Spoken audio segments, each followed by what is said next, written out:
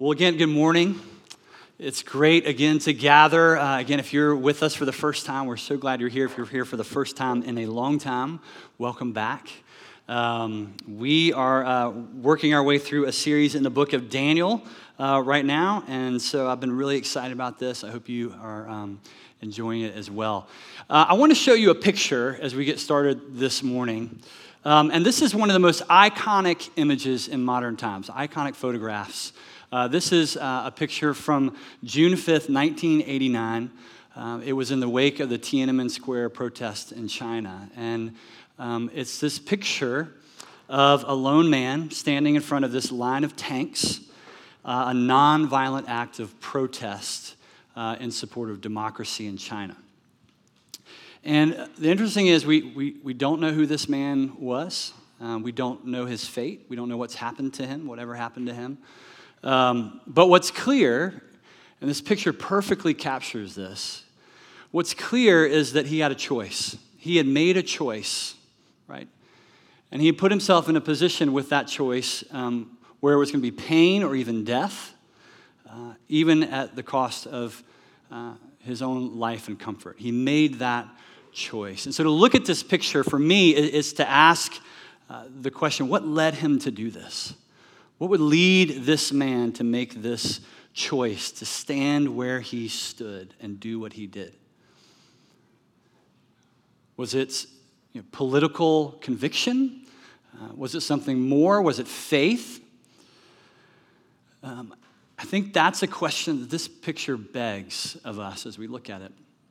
And someone once said that in order to find something worth living for, you have to find something worth dying for. I think there's a lot of truth in that. To find something worth living for, you actually have to find something worth dying for.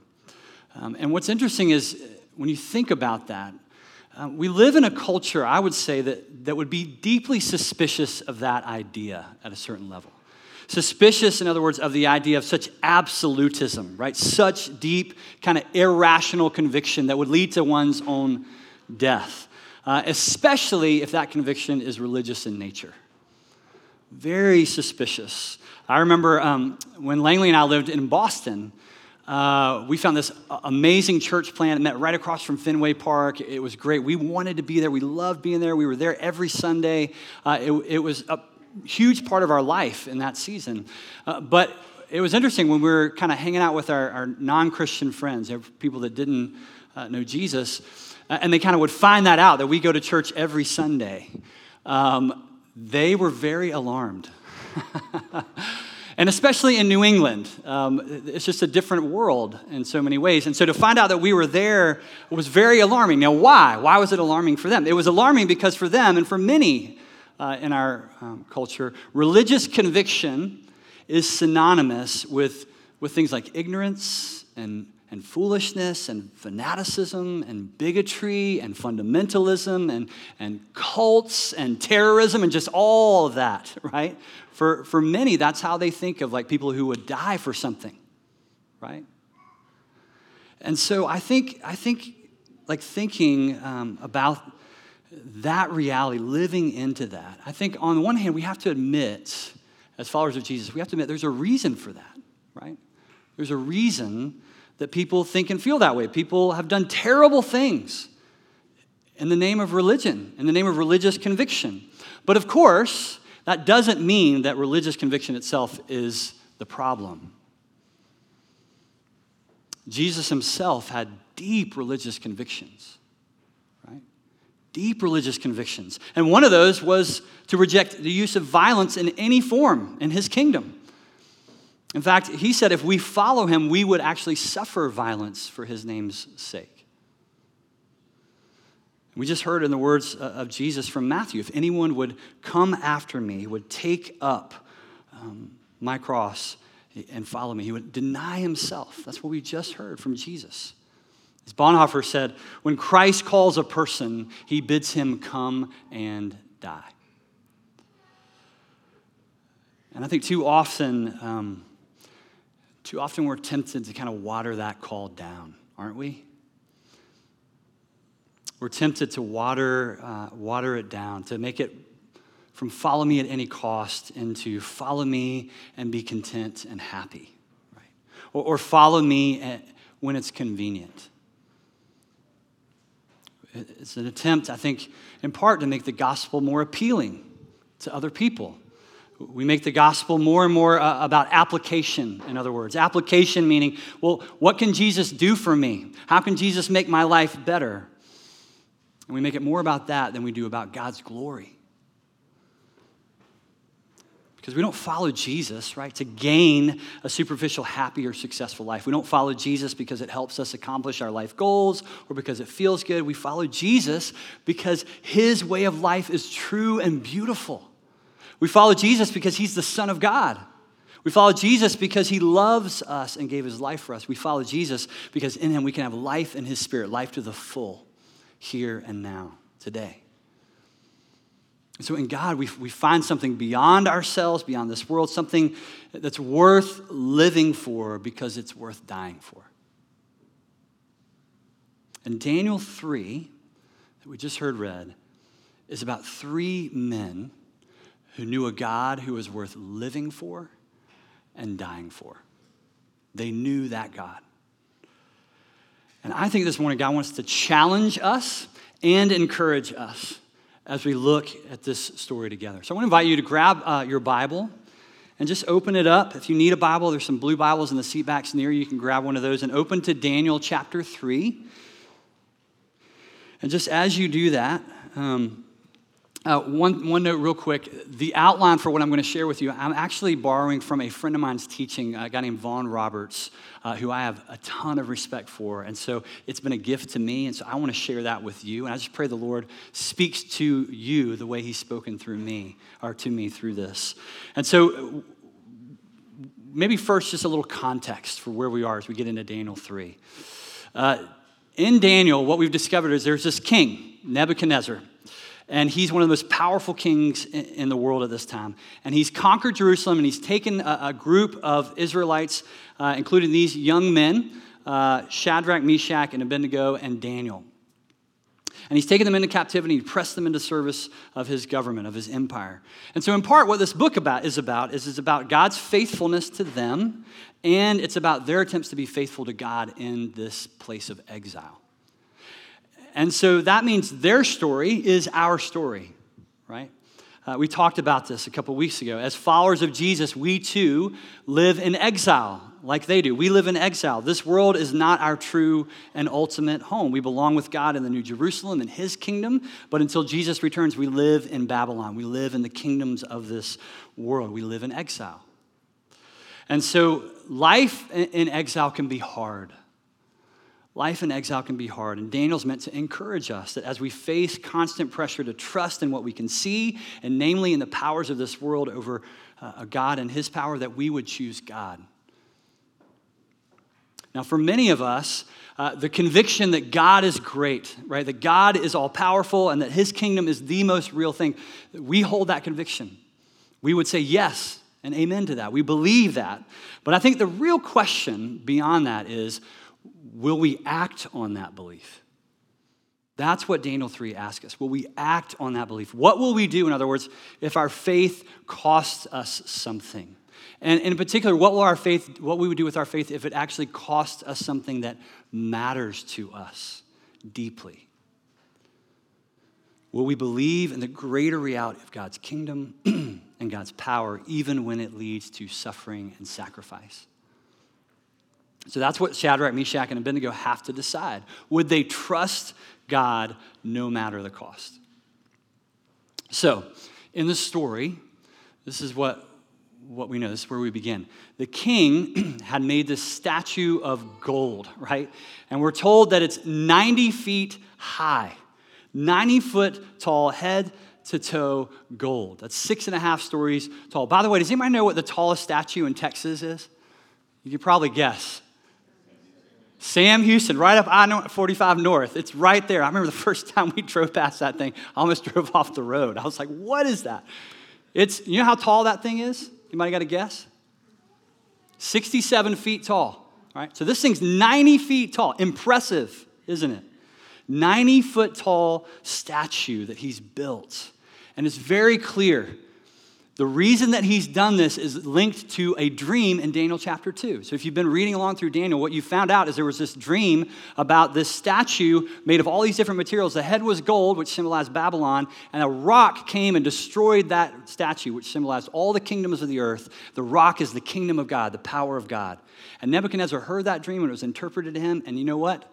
He praised God because Daniel had revealed that dream to him. God had inspired Daniel to do that. But you know what happened after that? At some point, he realized, I don't like that dream. I don't like that dream because it says my kingdom's going to end and it's going to get smashed and it's under God's kingdom. And so what does he do? He builds a statue made of gold, head to toe of gold. And what is he declaring with this statue? He is declaring that I don't care what God says, my kingdom is greater.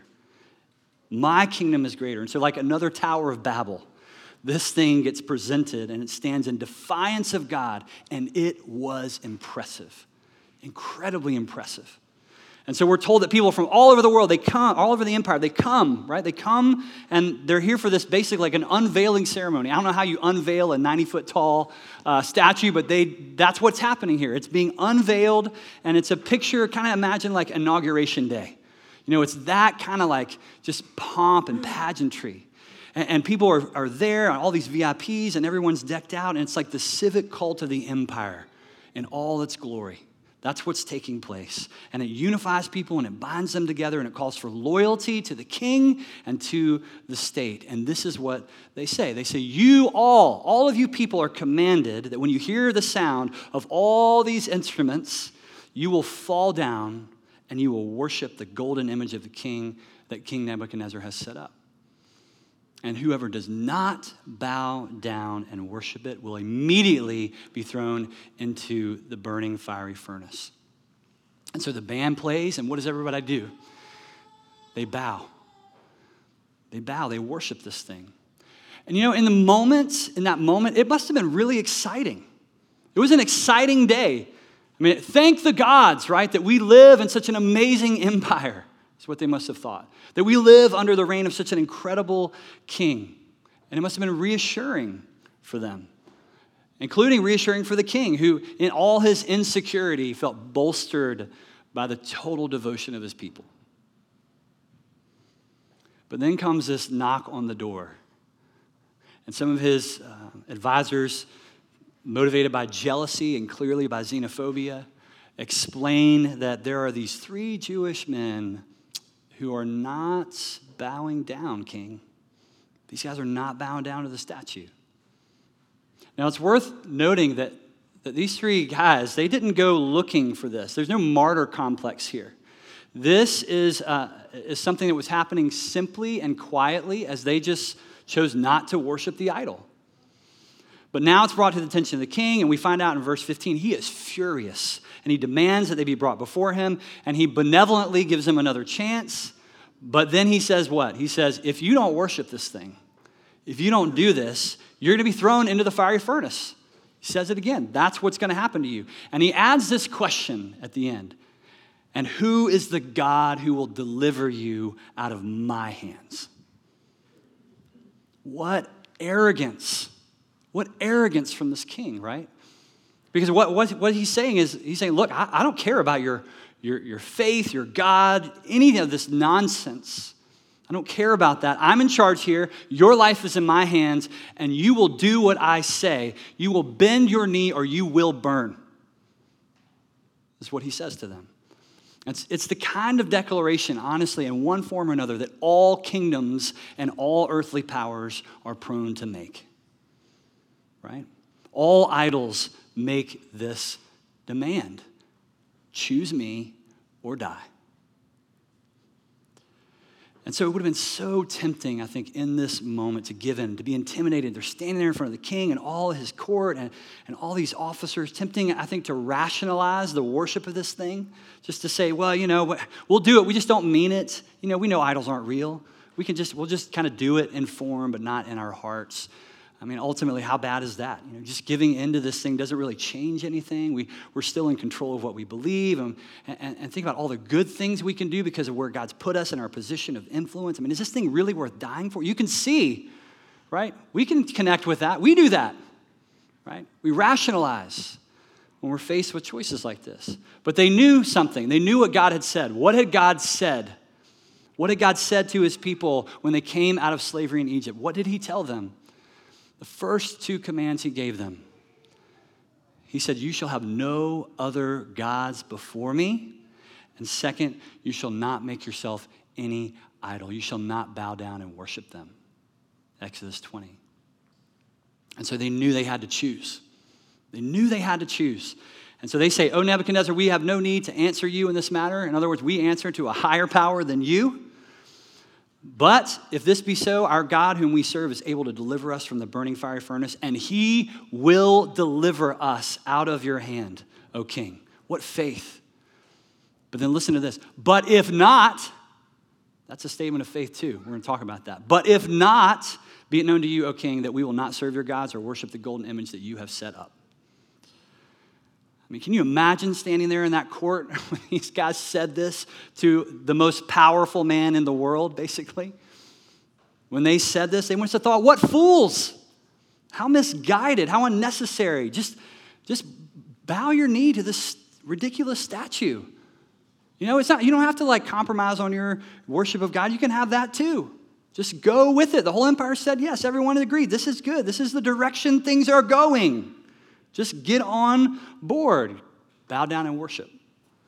And so they had to choose. And in that moment, they chose God. They chose God, which meant they chose pain over comfort. They chose death over self-preservation. That was what they chose by choosing God. Foolishness, right? Foolishness to the world. Remarkable faith in God. And the truth is, you and I are going to face moments where we have to choose, and it will cost us. We have to choose, and it's going to cost us. A moment when idols, and not literal statues, but idols nonetheless, idols of ideology and money and addiction and acceptance and relationships and on, and they will demand our devotion. And if we choose God, it will cost us. Perhaps even our lives, but certainly in this world, we will be called fools, foolish for making that choice, for choosing God. And that's because the world says that idols, by any name, are the way to get what you really long for, right? If you want acceptance, if you want freedom, if you want security, happiness, identity and purpose, peace, pleasure, if you want to be delivered from your pain, don't turn to God. Don't turn to God. You don't need God. Turn to this. This idol will give you what you long for in the depths of who you are. That's what makes idols so insidious in nature. That's what they offer us. And this story is a story of a specific idol in this moment, a totalitarian king who offers what? He offers peace and order and secure future. That's what he's offering them, right? In exchange for what? Their trust and their devotion. Now, I just want to ask you, in the last 7 months, have you longed for any of those things? Just think about the last 7 months. Have you longed for peace, for order, for a secure future? See, idols know the longings of our hearts. They know the depths of what we long for. And they say, don't turn to God, turn to this instead. And so here's this king saying, I can give that to you. And if we've learned anything in the last 7 months, I would say it reveals that idols never deliver. Idols cannot deliver the peace or the order or the secure future that they offer. It's counterfeit. Instead, they lead to places of fear and ultimately oppression. And so there are idols of all kinds all around us. Not statues, but idols literally everywhere. Tim Keller, in his book, Counterfeit Gods, which is a great book, I highly recommend it. It says, idols can be anything because an idol is anything that becomes more important to you than God.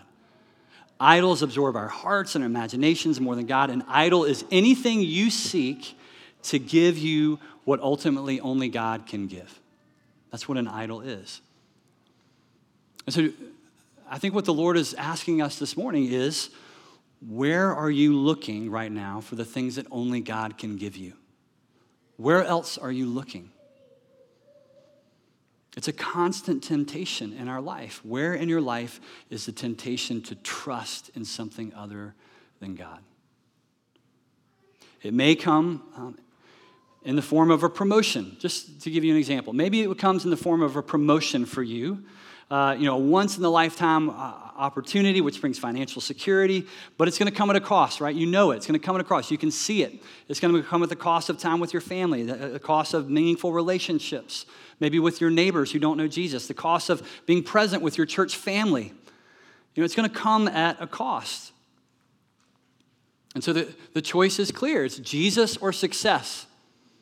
Right? It's Jesus or money, Jesus or things. Or maybe it's going to come to you in the form of ridicule from your friends. I mean, people will say things like, you really believe that? I mean, you really believe that about sexuality or marriage or race or money?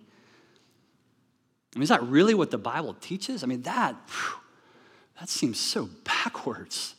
That's strange, closed-minded, judgmental. That's social suicide if you believe that.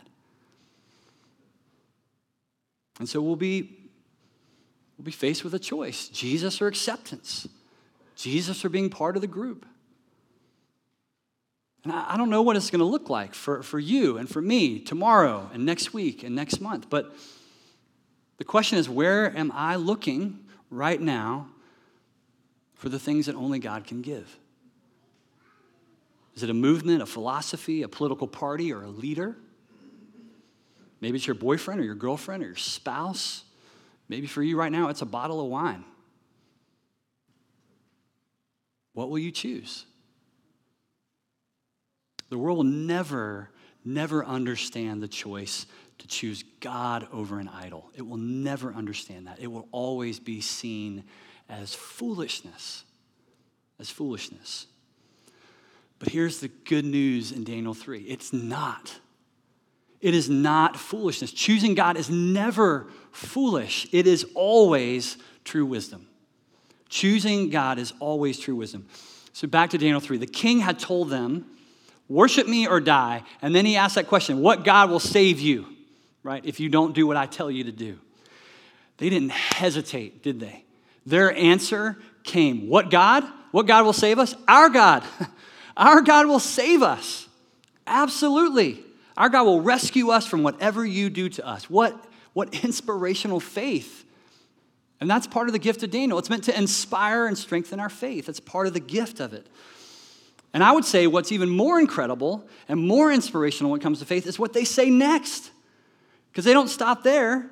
They say, whatever you do to us, God's going to save us. But even if he doesn't, we will never worship your gods. We will never worship your idols. They trust God, a loving, good, all-powerful God, no matter what. No matter what. God will save us, they say. But if that is not his will to save us, we still trust him. If that is not his will, we still trust him. That's incredible faith, isn't it? To be able to say that. And I think a couple of things about that. One is, I think it reminds us about the nature of faith. Faith is not like this power that we wield or we possess. It is trust in the God of power. That's what faith is. To pray in faith is to trust in God and his promises, but not to presume upon him or his promises. It's to say, God, you are God and I trust you. I can say with faith, but if you don't answer this prayer, Lord, I still trust you. Daniel 3 teaches us to pray boldly in faith to God, to trust in his promises, to enter into the fiery furnaces of our own lives, knowing that they are the white, hot place of faith where God's promises must be true. Must be true. Literally, we stake our lives on the faithfulness of God and his power in our lives. It's where we surrender ourselves to him and his power. We must say, in that moment, God, you will save us, but if it's your will not to, we trust you, we have faith. And so we must say that. We must say, Lord, save me from this trial, but if you do not, I will still trust you and worship you. Now, maybe like me, you have prayed for things. You have cried out to God for things in your life. You have prayed to God for healing. You have prayed to God to restore you. You have prayed for God to deliver. you or someone you love. You have prayed for a spouse. Right? You've prayed for a child. You've prayed for financial relief. You prayed for God to give you freedom from unwanted desires within your own heart. You've cried out to God for those things, and those prayers have not been answered. And I think one of the hardest things to do is to trust God in those moments. To believe that he's still there, that he still loves you. It is hard to pray with a faith that says, Lord, save me from this trial, but if not, I trust you. And that was the prayer of these three men. It's the prayer of Jesus in the garden. Remember what he prayed? Before he went to the cross, he said, Father, if you are willing, take this cup from me, yet not my will, but yours be done. Lord, your will be done. See, to pray that way, if you mean it, it is not foolish, it is not faithless, it is wise, it is courageous, it is humble. It says, God, I trust you completely. I trust completely in the God that I worship in all his power and all his presence. As the story ends, Nebuchadnezzar, we're told, he looks into the fiery furnace. And he says, didn't we throw three people in there? Why do I see 4? Why are there 4 people in there? And then he says, I see 4 men unbound walking in fire. And they're not hurt. And the appearance of the 4th one, it's like he's like a son of the gods or something. He's something else. Someone else. And whatever else we make of that moment, whether it points us to Jesus, whether it was an angel, whatever it was, what's clear is that God was with them. God was with them in the fire. He didn't keep them out of the fire, but he did go into the fire with them. You see that? He was with them. God may not protect us from the fires of affliction in our life, the fires that come through living in a fallen world with pain and loss and grief and disappointment, or the fires that come when we choose to be faithful to Jesus. But we need to understand that even though we will face suffering, we'll face rejection and ridicule and worse, even though it may cost us everything, our job, our place in the community, our friendships, even members of our own family, we choose to follow Jesus, and we know that he is with us no matter what we face. And as Paul says in Philippians 1:21, for us to live is Christ and to die is gain, right? In other words, in our suffering, we can experience the deepest truth that God is with us always. In our suffering, we can learn to trust him even more.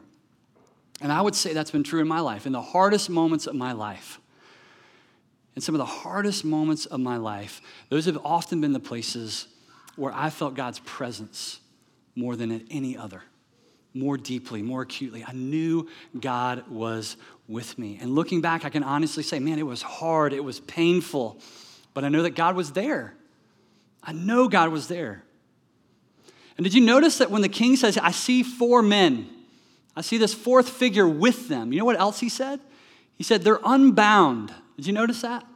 They're unbound. They've been thrown in, all tied up. And now they're unbound. And I think that says something really important. I think it says, even in our suffering, there's a gift. Even in the fire, there's a gift. There's a deliverance that comes from the things that bind us in our lives, from our idols. In our suffering is a place of surrender, a place where we can finally recognize in the depths of our heart or in the corners of our heart we have not yet surrendered to him. We can recognize that we need him, that we need him. There's a friend of mine who's fighting addiction once said, he said, for me, he said, pain, suffering was the only language I could understand. And God used my pain to speak into my life and call me back to himself. C.S. Lewis said, pain is God's megaphone. God speaks to us. He meets us. He heals us in our suffering if we'll let him. So as the story ends, Nebuchadnezzar yells, "Come out." He tells them to come out. They do. They're unsinged. They don't even smell like smoke.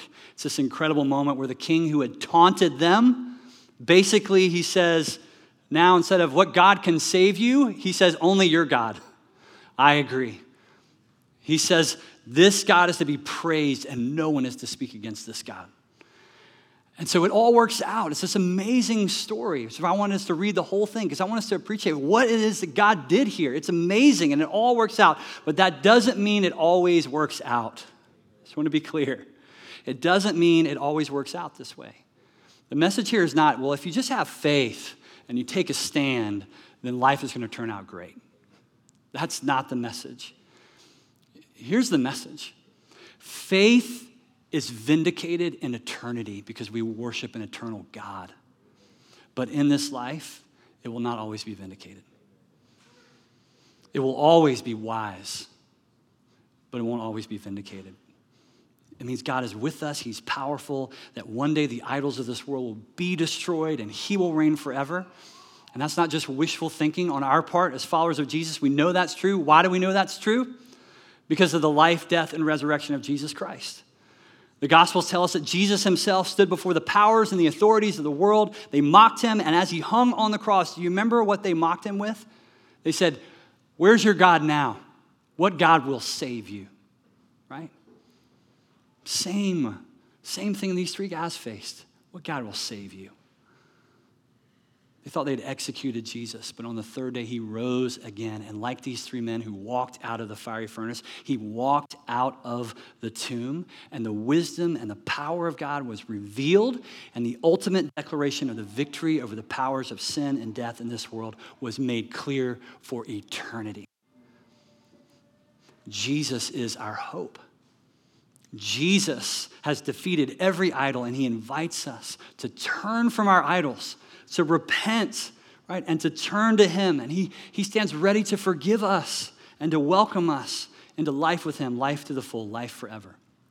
And so every day we face this kind of choice.